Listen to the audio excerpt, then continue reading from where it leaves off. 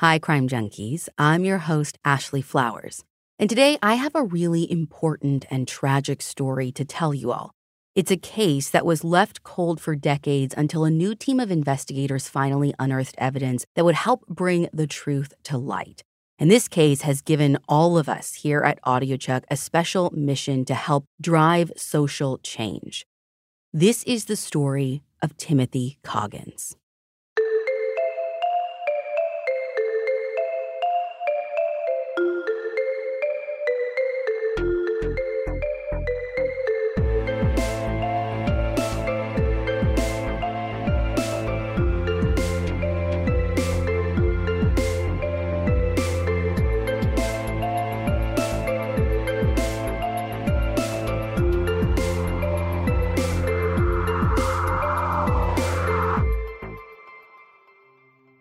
On the morning of Sunday, October 9th, 1983, a group of hunters are walking through a large open field just north of Griffin, Georgia. It's early fall, so I imagine they're probably expecting a pretty relaxed day spent enjoying the outdoors. But that all changes as they approach this absolutely massive oak tree, the hanging tree. There, on the ground near the hanging tree, the hunters discovered a body. And there's absolutely no question about what they found. No mistaking it for a mannequin or anything like that. This body is horribly disfigured and completely lifeless. So these hunters know that they've just walked into a bloody, horrifying crime scene. They immediately alert the authorities. When officers from the Spalding County Sheriff's Department arrive to the scene, they waste no time getting to work and processing whatever evidence they can find. They see that the victim is a black male. His body is only partially clothed. He is shirtless, and his pants and underwear have actually been pulled down to his knees. And they also see what looks like multiple stab wounds on his torso. According to a Cold Case Files episode about the murder, investigators also noticed tire tracks throughout this open field, creating a large square. In one of the tracks, they find a bloody sweater that's been turned inside out, and all through the tracks, they find even more blood. So even at this early stage, investigators are starting to think that whoever committed this heinous crime likely dragged the victim behind their vehicle before abandoning the body. Now, they don't find a knife or any type of weapon. The only other items found at the scene were a Jack Daniel's whiskey bottle and a wooden table leg that had been wrapped in black electrical tape. The victim's body is sent to the coroner's office for autopsy, which reveals that he had been stabbed 7 times in the back, as well as once behind his knee. And investigators think that stab behind his knee was done to sever the tendon so that he couldn't run away. He also had defensive wounds on his arms and had been severely bludgeoned in the head with some kind of club, possibly that wooden table leg. Now, the detail that sticks out to me the most from the autopsy is that an 11-inch X had been sliced into the victim's chest, and investigators believe this was meant to symbolize the Confederate flag. So, without a doubt, investigators know that they're dealing with a hate crime, and one where their victim was tortured. The autopsy report revealed that the victim likely died about 36 hours before his body was discovered. So that would have been the night of Friday, October 7th. But they still don't know who this guy is. All that they know is that he was a black man in his early to mid-20s, about 5'7", and he had this small tattoo on one of his hands. To help move the investigation along, they decide to bring in a patrol officer, this guy named Oscar Jordan. Now, a patrol officer wouldn't typically be working a homicide investigation. But you see, Oscar is a black man, and by putting him on the case, the investigators are kind of hoping for 2 things. One, as a member of the black community in this relatively small town, he might be able to help identify the body. And 2, they're hoping that Oscar can act as kind of a liaison between the sheriff's office and the black community, because in Georgia, in 1983, the relationship is about as bad as you can get. According to a GQ article filed by Wesley Lowry, there were regular rallies and parades held for the Ku Klux Klan in that area at the time. So I can only imagine how isolated and unsupported the black community there felt. Not to mention the fact that they're pulling in this patrol officer has me pretty sure that there isn't a single person of color on their detective squad. So Oscar is given a photo of this victim that they have, and he goes door to door asking if anyone can tell investigators who this young man is. And eventually, this leads Oscar to a young woman named Talisa Coggins. Now, at first, when she sees the photo, she says she doesn't recognize the person. But then she notices that small tattoo on one of the hands. And that's when it suddenly all clicks. The person in that photo is her big brother, 23-year-old Timothy Coggins. Just take that in for a second. He was so severely beaten that his own sister didn't even recognize him. But now that investigators know who the victim is, they can start trying to piece together what happened to Timothy and who is responsible for his murder. Talisa tells investigators that she last saw Tim on Friday night. That's the night that they believed he was attacked. They were both at a nightclub in Griffin called the People's Choice, which is kind of a hot spot for Griffin's Black community at the time. And Tim was there a lot, in fact. I mean, he even helped out a lot with random odd jobs around the club, kind of like a handyman for them. So she said this should have been just a typical fun Friday night out dancing.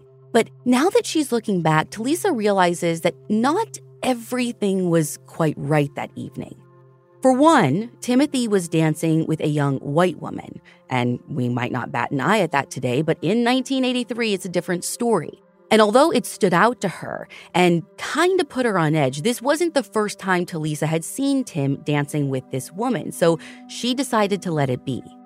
The other thing Talisa remembers about that night is as she was on her way to use the restroom, she overheard a piece of a conversation. And what she heard was that two white men were outside the club looking to speak with Tim. Now, when she left the restroom a few minutes later, she saw Tim following two white men outside, and that was the last time she saw her brother, until Oscar Jordan showed up with that photo in his hands. Now, although Tim didn't come home during these couple of days, no one had actually reported him missing because it wasn't really that out of the ordinary for him. Tim would often disappear for a couple of days at a time, usually staying with friends. So it never even occurred to anyone that something could be seriously wrong. But with this new information about where Tim was on that Friday night, investigators at least have a place to start. So they question other people who were at People's Choice that night. And those people back up Talisa's story. They say he was dancing with a young white woman, and eventually he left the club with her and two white men. But no one knows who these three people are. Now, as if the loss of their loved one in such a horrific way wasn't enough for the Coggins family to try and process, they also have to do this while dealing with terrifying, gruesome threats. According to a 2020 episode about this case called In the Cold Dark Night, Timothy's stepfather receives an anonymous phone call in which he's told that more people will be murdered if the investigation isn't dropped. And then as the family is watching TV together another night, a brick is thrown through their living room window. And when they examine it, they find the words, "You're next," written on it. And finally, a decapitated black dog is left on their front step, again with a note saying, "You're next." The family has no idea who is making these threats. Maybe it's the same people who killed Timothy, but also maybe not, which honestly could be even scarier. Now, a couple of months after Timothy's body was found, Officer Oscar Jordan is still on the case, and he's been hearing rumors about a possible motive. What he's heard from people around town is that apparently Timothy had accepted some money, maybe like $600 from a couple of white men in exchange for some marijuana. But as it turns out, Timothy never delivered the drugs to these two guys. And so the rumor is that he was scared of retribution. But that's not the only rumor that Officer Oscar Jordan hears. He also receives a tip that he should pay a visit to a place called Carey's Trailer Park, where someone has been bragging that they know what happened to Timothy Coggins. When Oscar visits Carey's Trailer Park, he speaks with a woman named Sandra Bunn. And according to her, on the night of Timothy's murder, she saw him at the trailer park with three people. Her brother, Frankie Gebhardt, Frankie's girlfriend, Mickey Guy, and Frankie's brother-in-law, a man named Bill Moore. Sandra says that she saw all of them pile into a truck with Timothy Coggins and drive off toward the hanging tree, which is super close to the trailer park. Now, Obviously, this is a pretty big development in the case, right? I mean, they not only have a witness who saw 3 people taking Timothy to the crime scene that night, they also have the names of those 3 people. So this could be it, right? Our road cop has just busted open the case. He is on the right track and is about to solve a complicated homicide. Gold star, right? Wrong. Because when Oscar takes this development back to the sheriff's office and says that he has potential suspects in the case, he is pulled off of the case and assigned back to traffic duty. He's basically told that the investigation had just reached a natural dead end. And if you're like, hey, Ashley, that's literally the exact opposite of what happened. If anything, the case just got its best lead, then boo, I hear you. Something deeply shady is going on here. So all of a sudden, a new investigator is assigned to the case, which is an awfully weird thing to do, right? Like, the case was done with. You literally pulled the investigator off because there's no work to be done. And now you bring in this new guy who you want to work it. So to me, it's clear that they just didn't want Oscar to work it. So they get this new investigator, and the new investigator does interview Frankie Gebhardt. But Frankie says he has an alibi. He was with his girlfriend, Mickey Guy, that entire night. And don't forget, that's the same Mickey who was also seen driving off to the hanging tree with Timothy. So rock solid alibi, right? Now, clearly these two being each other's alibi doesn't assuage all my suspicions. So let's talk to the third person that the tipster mentioned, that guy Bill Moore. But here's the thing. This new investigator decides to just not interview Bill Moore. And after that, the case goes completely cold. And it stays cold for decades. In all that time, the Coggins family never gets any kind of closure or peace. They aren't even able to put a headstone on Timothy's grave because after all of the threats that they've endured, they're worried that it's just going to be defaced or destroyed.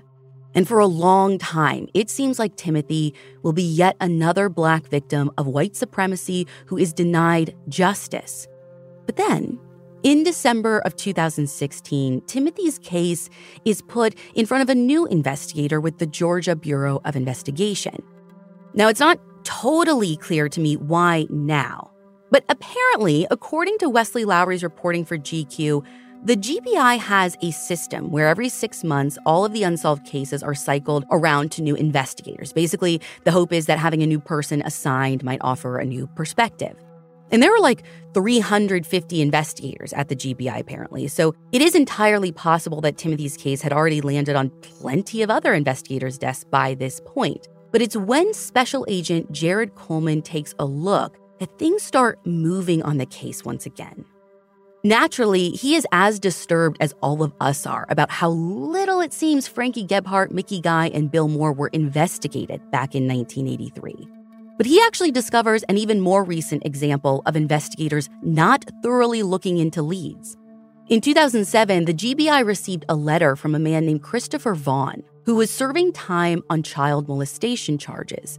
In the letter, he said that he had information regarding the murder of Timothy Coggins, which again, feels like a great lead, right? But apart from a couple of basic interviews, it doesn't seem like anyone from the GBI or the sheriff's office ever did anything with it. But Agent Coleman isn't letting this go. First, he decides to contact the Spalding County Sheriff's Department, where this all began back in 1983. Daryl Dix had recently been elected sheriff, and when he hears what Jared has to say, he thinks that this could be a solvable case. Sheriff Dix even sees it as an opportunity not only to find justice for the Coggins family, but to also hopefully begin mending relationships between his department and the local Black community. So he's eager to get this case back in the spotlight, and he even starts doing some digging of his own. But upon reopening the case, one of the first things he discovers is that evidence has gone missing. Things like the Jack Daniels bottle that had been found at the scene, the wooden table leg, the bloody sweater, even impressions of the tire tracks, basically everything. It's all gone. And it's while searching for this missing evidence that the sheriff's department uncovers something that might shed some light on why this case was so abruptly closed back in 1983. In one of the department's archives, investigators discover a Black notebook from 1982. That was just a year before Timothy's death. And as they read it, it becomes clear that these are the notes of an officer who had gone undercover in the local chapter of the Ku Klux Klan to basically get a sense of what they were up to. Now, the officer even went so far as to be officially inducted into the Klan.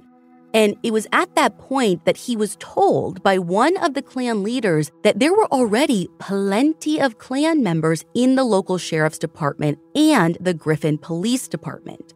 So if the people who are supposed to be seeking justice for Timothy and protecting the Black community are literal Klan members, it's not hard to see why this case got shut down right when Oscar was on the verge of breaking things wide open.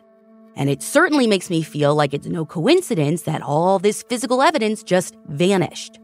But despite the fact that they've lost these crucial pieces of evidence, the Sheriff's Department and the GBI are still determined not to let this case get ignored any longer. They begin to work together to solve it. And in April of 2017, they interview that guy in jail who wrote to them, Christopher Vaughn.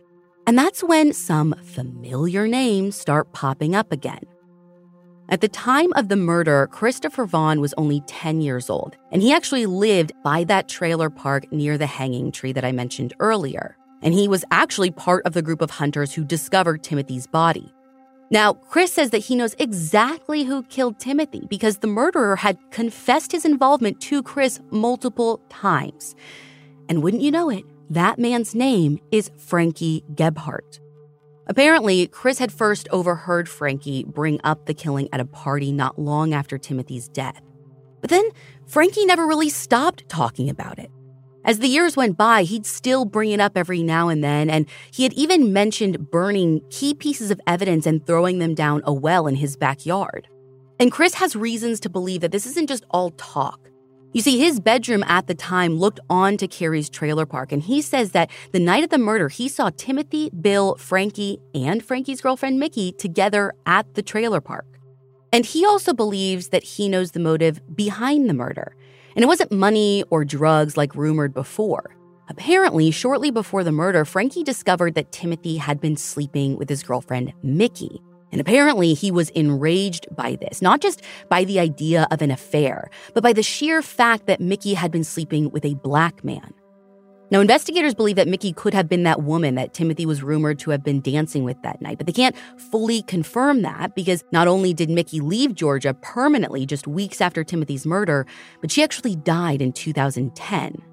But of course, that still leaves two other people that investigators are very interested in talking to. And first, they speak to Bill Moore, who not only denies involvement, but says that he's never heard of Timothy Coggins. In an interview with 2020, Agent Coleman says that he could tell right from the get-go that Bill Moore was just not telling the truth. As for Frankie Gebhardt, well, investigators don't have to go far to chat with him, because as it turns out, he's already in prison. Frankie Gebhardt is incarcerated at the Spalding County Detention Center on a sexual assault charge when investigators decide to pay him a visit. And his story is pretty similar to Bill's. He says this is the first time he's hearing of any kind of murder like this, and he certainly never bragged to anyone about being involved. Which is weird, bro, since you were definitely interviewed about this back in 1983. This is not the first time. And no one's really buying this guy's story either. In fact, they get so little out of the interview that instead, they use a wiretap to record conversations between Frankie and his sister, Sandra Bunn. And in those conversations, Frankie tells Sandra that he told police he knew nothing about the murder, and Sandra advises him on how to avoid providing the investigators with DNA. Like she says, make sure you don't accept any drinks in case that you want to use saliva to build a profile. Now, weird twist, because if you remember, it was actually Sandra Bunn who was the one who told Oscar Jordan about Frankie, Bill, and Mickey in the first place, like back in 1983. So I'm not sure why she would give up information back then and then try to hinder the investigation now. Like, it doesn't really compute for me. Part of me wonders if maybe back then she gave up the information because she was so confident that there wouldn't be consequences, but I don't know. Now, at this point, there really isn't enough evidence to press charges yet. It's basically just the word of Chris Vaughn, and that's it. But they feel like there are likely a lot more people out there who know what happened and have just been too scared to come forward. After all, Frankie Gebhardt and Bill Moore had pretty serious reputations in the area, especially back around the time of Timothy's murder. And if Chris is right, it sounds like Frankie talked about this murder a lot, probably to multiple people. So investigators decide to do something a little bit risky. In July of 2017, they go to the media and they say that they think they're very close to pressing charges in this case, that they have lots of great leads from lots of witnesses, but they think that there are others out there who might have even better information, and they're looking for people to come forward with what they know. The hope being that if people think others have already come forward, they might feel more comfortable sharing what they know. And although this strategy with the media was a bit of a gamble, it works. Witnesses start coming forward. Among them is a guy named Willard Sanders, another one of the hunters who initially found Timothy's body. And he says not only did Frankie Gebhardt confess to the murder, he says that he reported that confession to the authorities back in 1983. So he's as confused as anyone as to why this is only being dealt with now. One of the other new witnesses is a woman named Shirley Sisk. She was acquaintances with Bill Moore's now deceased wife, Brenda, who she says warned her that Bill was planning to murder a boy and drag him behind his truck. But Shirley says that she didn't take it seriously at the time. Or apparently even after she found out a local person was killed and dragged behind a truck. More and more witnesses come forward, many of them repeating that Frankie had boasted about the murder for years. Some are his fellow inmates, others include an ex-girlfriend who, according to Jeff Coleman's quote in the Atlanta Journal-Constitution, says Frankie was abusive and would beat her while warning her that she would end up, quote, like that N-word in the ditch, end quote. Ultimately, all these new witnesses were telling a story that is already familiar to investigators, and they feel that they have enough to finally do what should have been done 34 years before. On October 13th, 2017, Frankie Gebhardt and Bill Moore are arrested. And according to a CNN report filed by Elliot McLaughlin, they face charges of murder, felony murder, aggravated assault, aggravated battery, and concealing a murder.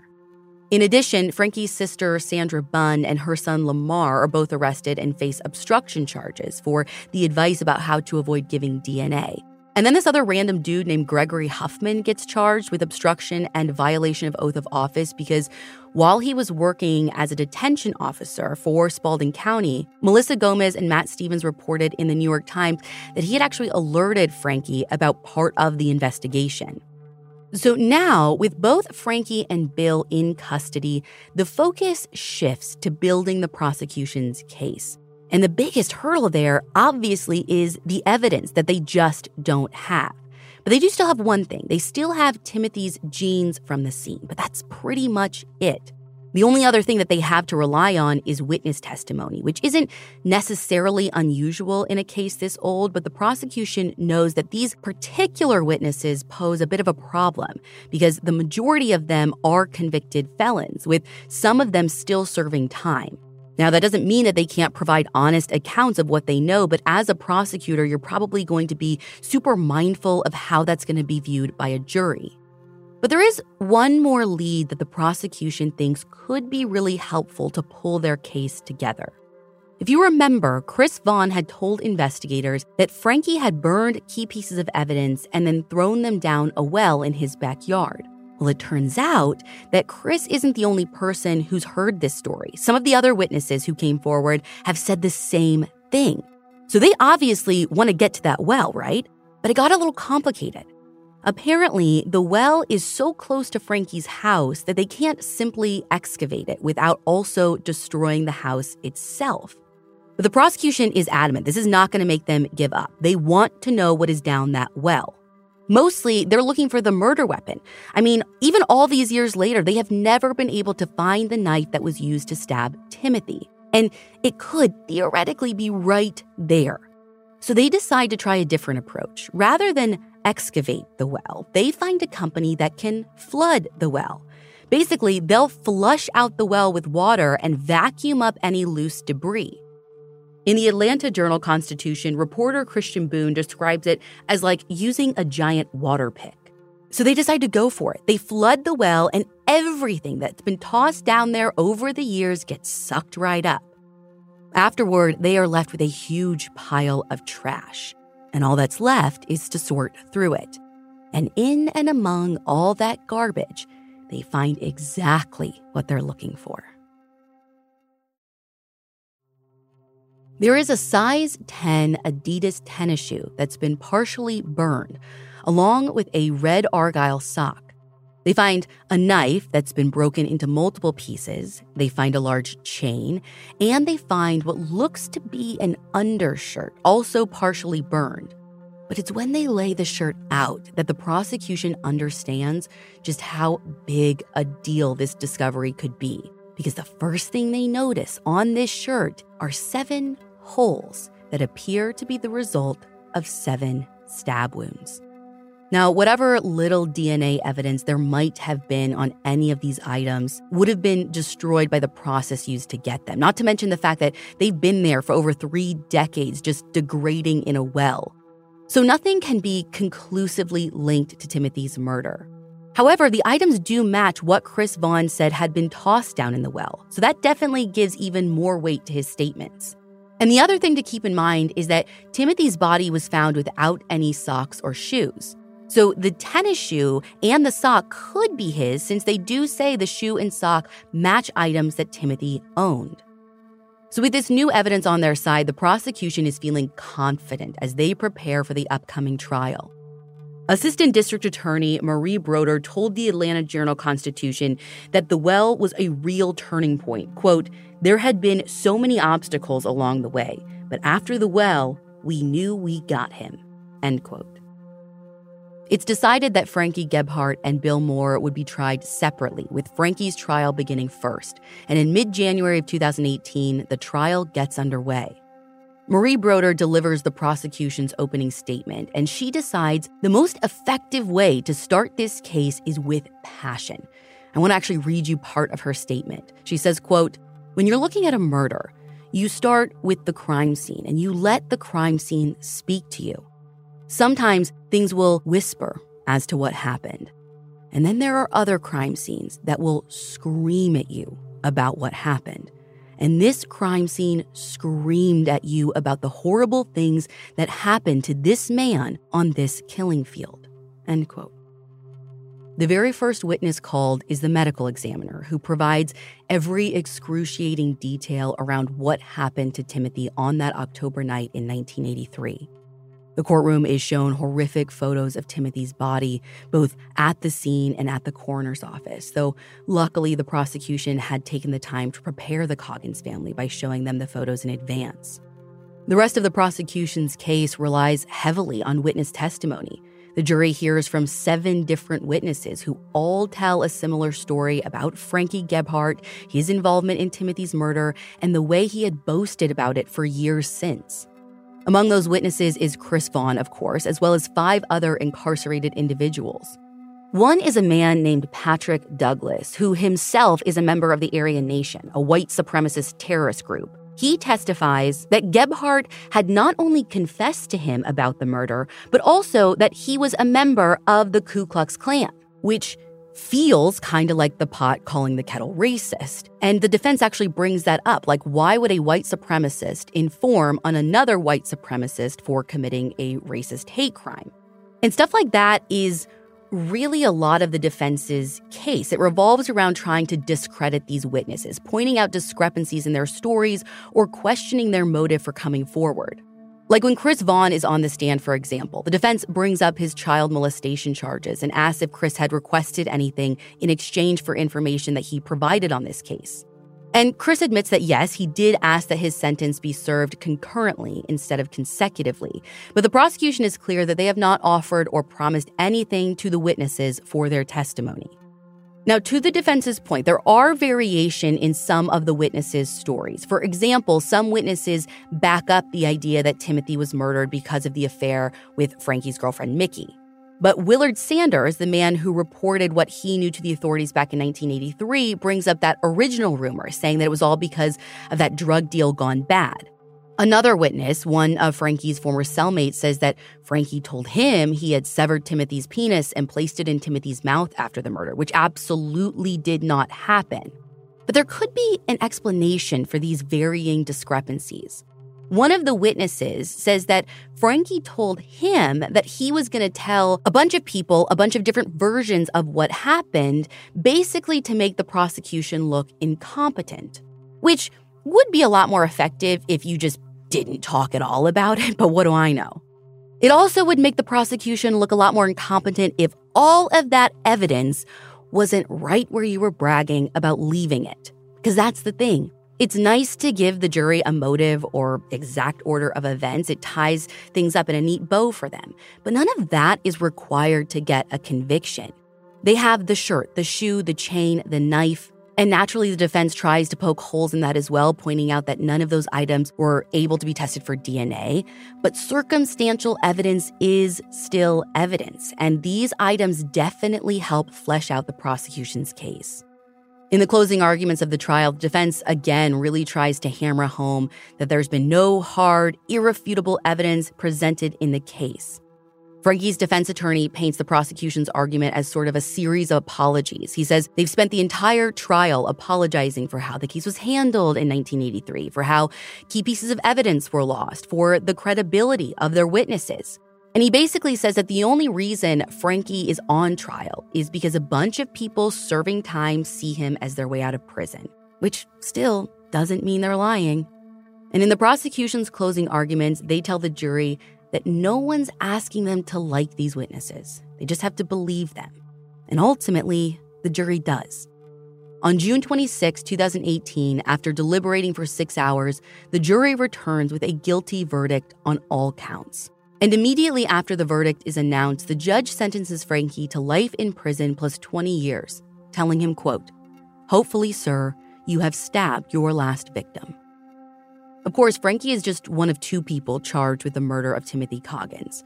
Bill Moore's trial hasn't even begun, and in fact, it never does, because in August of 2018, Bill Moore enters into a plea bargain. He pleads guilty to voluntary manslaughter and concealing the death of another in exchange for a 20-year sentence, including time served, as reported by Elliot McLaughlin for CNN. Frankie Gebhardt remains in jail to this day, but Bill Moore passed away in October 2021, just 3 years into his sentence. One of the parts of this story that sticks out to me is that shortly after Frankie and Bill were charged with Timothy's murder, his family finally felt secure enough to place a headstone at his grave. The inscription reads, "In loving memory, Timothy Wayne Coggins, gone but never forgotten." And I think the reason it stands out to me is because of how easily Timothy Coggins could have been forgotten. Not by his family or his loved ones, obviously, but by the sheriff's department, by the GBI, the very systems that should have been working to seek justice for him, but instead ignored him. It was ultimately just by chance, really, that his file was looked at by the right investigator at the right time. It breaks my heart to think about how close the Coggins family came to never getting closure, and how many other Black people have been murdered only to have their cases ignored due to systemic racism in our justice system. Their lives mattered. Timothy Coggins' life mattered, and Black lives matter. Which brings me to what we're going to do about it. We reached out to the Black and Missing Foundation to learn more about all of the wonderful programs that they have. And one of them stuck out to me so much that I knew we had to help. The Black and Missing Foundation has a program that offers fellowships in communications and a scholarship for the study of criminal justice.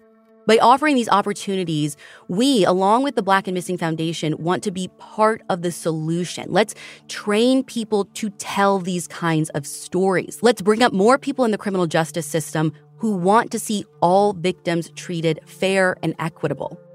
Our contribution, which is only possible because of all of you listening, will allow for 4 communications fellowships and 5 different scholarships for people going into law enforcement. I think this is the only way we can go on to prevent another case of Timothy Coggins, a story that no one talked about because the news media didn't want to talk about it back then. You create journalists who want to tell these stories. They had to bring in a road detective because he was the only black man because there are no black detectives. Let's bring up these people to be in law enforcement to really serve the communities that they are intended to serve. If you want to donate yourself or even to apply for one of the scholarships, you can visit blackandmissinginc.com/audiochuck. We are also going to link to that right in our show notes.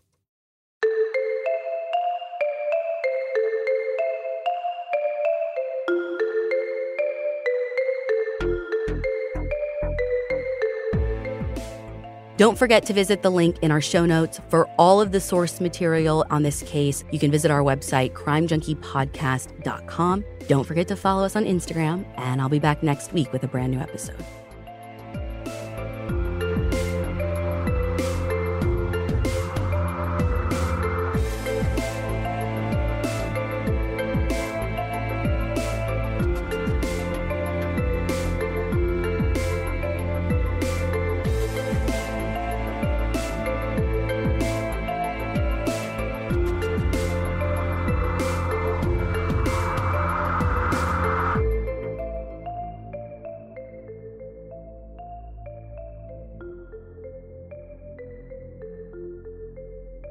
Crime Junkie is an AudioChuck production.